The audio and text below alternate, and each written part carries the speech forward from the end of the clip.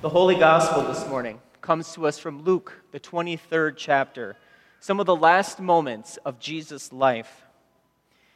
When they all came to the place that is called the Skull, they crucified Jesus there with the criminals, one on his right, one on his left. Then Jesus said, "Father, forgive them, for they do not know what they are doing."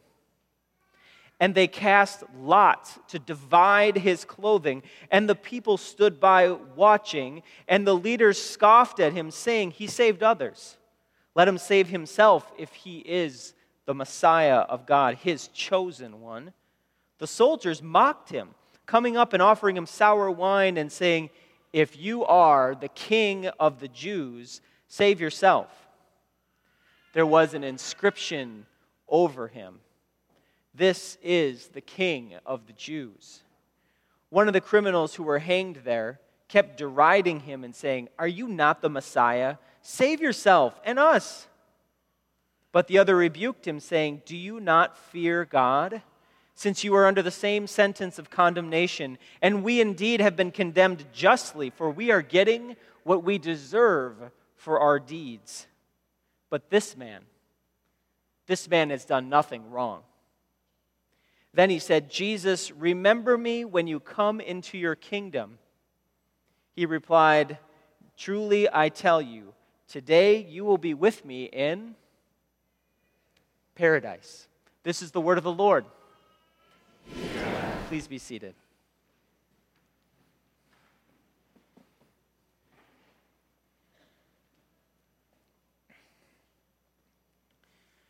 Brothers and sisters, grace to you and peace from God our Father and from our Lord and Savior, Jesus Christ.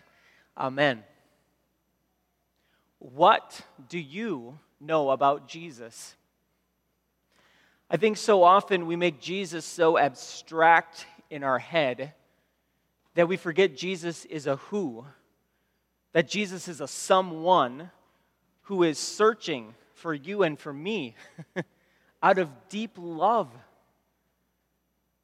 And sometimes when I wrestle with my own questions about who is Jesus, what has Jesus done for me, for us, for the sake of the world, I have to kind of take a step back. I have to find a place where I can just kind of think about these things. And so I go to my favorite coping mechanism, and that is called Twitter. Twitter is an online social media that always tells me stories, some of them good, some of them bad, and surprisingly, sometimes about Jesus too. For example, I found this story. Me, what do you know about Jesus? First grader, well, he's nice. Me, great, what else? Kid, he takes our teeth and gives us money. That's the tooth fairy. Nope, the fairy doesn't do that anymore. It's Jesus. So Jesus takes our teeth. Well, isn't that nice? Kind of afraid of that. There's lots of things we kind of get afraid of, isn't there? I mean, teeth, losing our teeth. And I think one other thing that makes us afraid is our money. And I'll be honest, one of the fears that I have as your pastor is that sometimes you might feel like your faith, that your trust in Jesus Christ doesn't give you any support as you wrestle with your own fear when it comes to your finances. But we've had this important conversation here at this church in the last couple weeks where we've been saying that there is a life-giving connection between our faith and our finances. And I just want you to know that your staff and your elected leaders, we know that you're wrestling. We know that this is a hard conversation. We know you're doing your best, and we just simply want to say thank you. Thank you for all the ways that you support the ministry of this congregation, because we know that there is fear surrounding that. And so what do we do when there's fear around things being taken away from us? Because if there's one thing we all have in common is we've had things in common of things being taken away from us. And in fact, Luke 23, the whole story, well, actually, I got to give you this little piece of advice that also came around money before I get there, right? Is when I was worrying about money the other day, there's this popped up. It said, millennials, quit whining. I paid off $150K in student loans, $400K on my home because I save, right?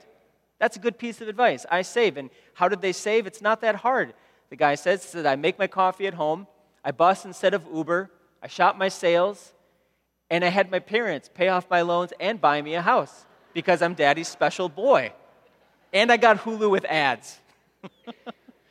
Isn't that a great piece of advice? Sometimes when we're afraid, all we can do is laugh. How else do we get through it, right? Truly. How else do we get through it if we don't laugh our way through the places that we have fear? And if this whole story today is Jesus, things being taken away from him, no wonder there's so much fear even in this scene. It starts out with, and they divided up Jesus' clothes by casting lots. So what's the first thing that gets taken away from Jesus? His clothes. Literally, his clothes get taken away. Then the next verse, the people stood watching. So what did the people take away from Jesus if Jesus is standing up there naked? His privacy, right? His dignity. And then it goes on, the rulers even sneered at him. They said he saved others, let him save himself. They take away his ability to make sense of his life. It goes on, the soldiers also came up and they mocked him. If you're the king of the Jews, save yourself. Take away his purpose. Everything is about taking things away from Jesus slowly. This Christ the King Sunday, it always makes me think of these stories about kings and queens. I mean, we're calling Jesus a king today, right? And there's all these stories, whether it's Game of Thrones or The Crown or The Lord of the Rings. We love stories with kings and queens. We love stories about royalty. Why is that? What is it about royalty that just catches our imagination? It's interesting because I wonder who for you might say is a king or a queen in your life. A king or a queen in your life. Someone who doesn't use their power over you, but instead inspires you, who lifts you up, who gets you thinking about life. One of the kings in my life is Dennis Finfrock. That's King Dennis to you. Dennis scared me a lot. He's a big guy from Dayton, Ohio. He got recruited to play football at Brigham Young University and then moved with his family down to Las Vegas. And there I was, the twerp intern, rolling into town with nothing but dirty clothes from driving from St. Paul all the way to Las Vegas. And I meet the whole staff for the first time. And I'm wondering, who is this guy? See, Dennis was in the late stages of Parkinson's disease. He tremored, didn't have much of a voice. He was hunched over, shorter than I am. And he is the director of outreach for this vibrant Lutheran church in Las Vegas. And I'm wondering, who is this guy? So Dennis takes me out to lunch one day, right? We're sitting out for lunch, and he's waving at some guy after a while. I'm like, who is this guy? He's waving at this guy. The guy comes over. They start chatting a little bit, and he says, this is my pastor. This is Pastor Kevin. Pastor Kevin, I want you to meet Oscar De La Hoya. He is basically one of the kings of boxing, right? One of the kings of boxing. And Oscar De La Hoya is treating Dennis like he's the king of Las Vegas. And I'm like, who is this guy? And so there's Dennis using this time that he has to help people. But who would have known that Dennis, basically, after being a coach and a teacher, gets recruited by UNLV to help open the Thomas and Mack Center? That's where the Runnin' Rebels play. That's where the PBR rodeo finals are. And then the MGM snaps him up, and he opens up the MGM Grand Garden. Many of you probably have been there before. Yeah, Dennis did that. He loved boxing, he loved his family, he loved Jesus. And he used the last few very hard years of his life to sit in our stanky church office building to pull all the strings he could with shaky hands and a shaky voice to make sure that the homeless of Las Vegas that we typically fly over when we go there had water, food, and dignity. That's the kind of king that Dennis was. And if there's one thing that we know about kings and queens, though, they inspire us, we tell their stories. But all kings and queens, they do die, as history has taught us. And rarely has there ever been a king who has ever come back from the dead, right? And so we wonder, what kind of God is Jesus? We can be so afraid of so many things in this life. Our teeth, our money, our health. What if it's all taken away from us like it was from Dennis? I don't even remember saying goodbye to Dennis when I left Las Vegas. I didn't even take the time to do that for the king. But at the very end, Jesus is dying on a cross after a very public shaming where everything has been taken away from him. And all the people could say was who he was not. Jesus is not the Messiah. He is not the King of the Jews. He was not the Savior. He wasn't powerful. He's on a cross. And we love to tell Jesus who he is not too. Jesus, you will not tell me to slow down and rest. You will not tell me to eat better, what to do with my money, what to do with my time. We love a Jesus who looks like us and sounds like us, but not one that challenges us, not one that reminds us to look for our neighbor who is struggling. But we do know what it's like to have something taken away from us like Jesus has. And that's hard. In the very last moments of Jesus' life, he's hanging there on the cross, and the thief says to him the simple prayer, Lord, remember me when you come into your kingdom. And it's at that moment that Luke reveals to us who Jesus really is. Lord and Savior, Alpha and Omega. That even in the midst of everything being taken away, Jesus shows us that nothing, not even death, can separate us from the love of God because of Christ Jesus, our Lord.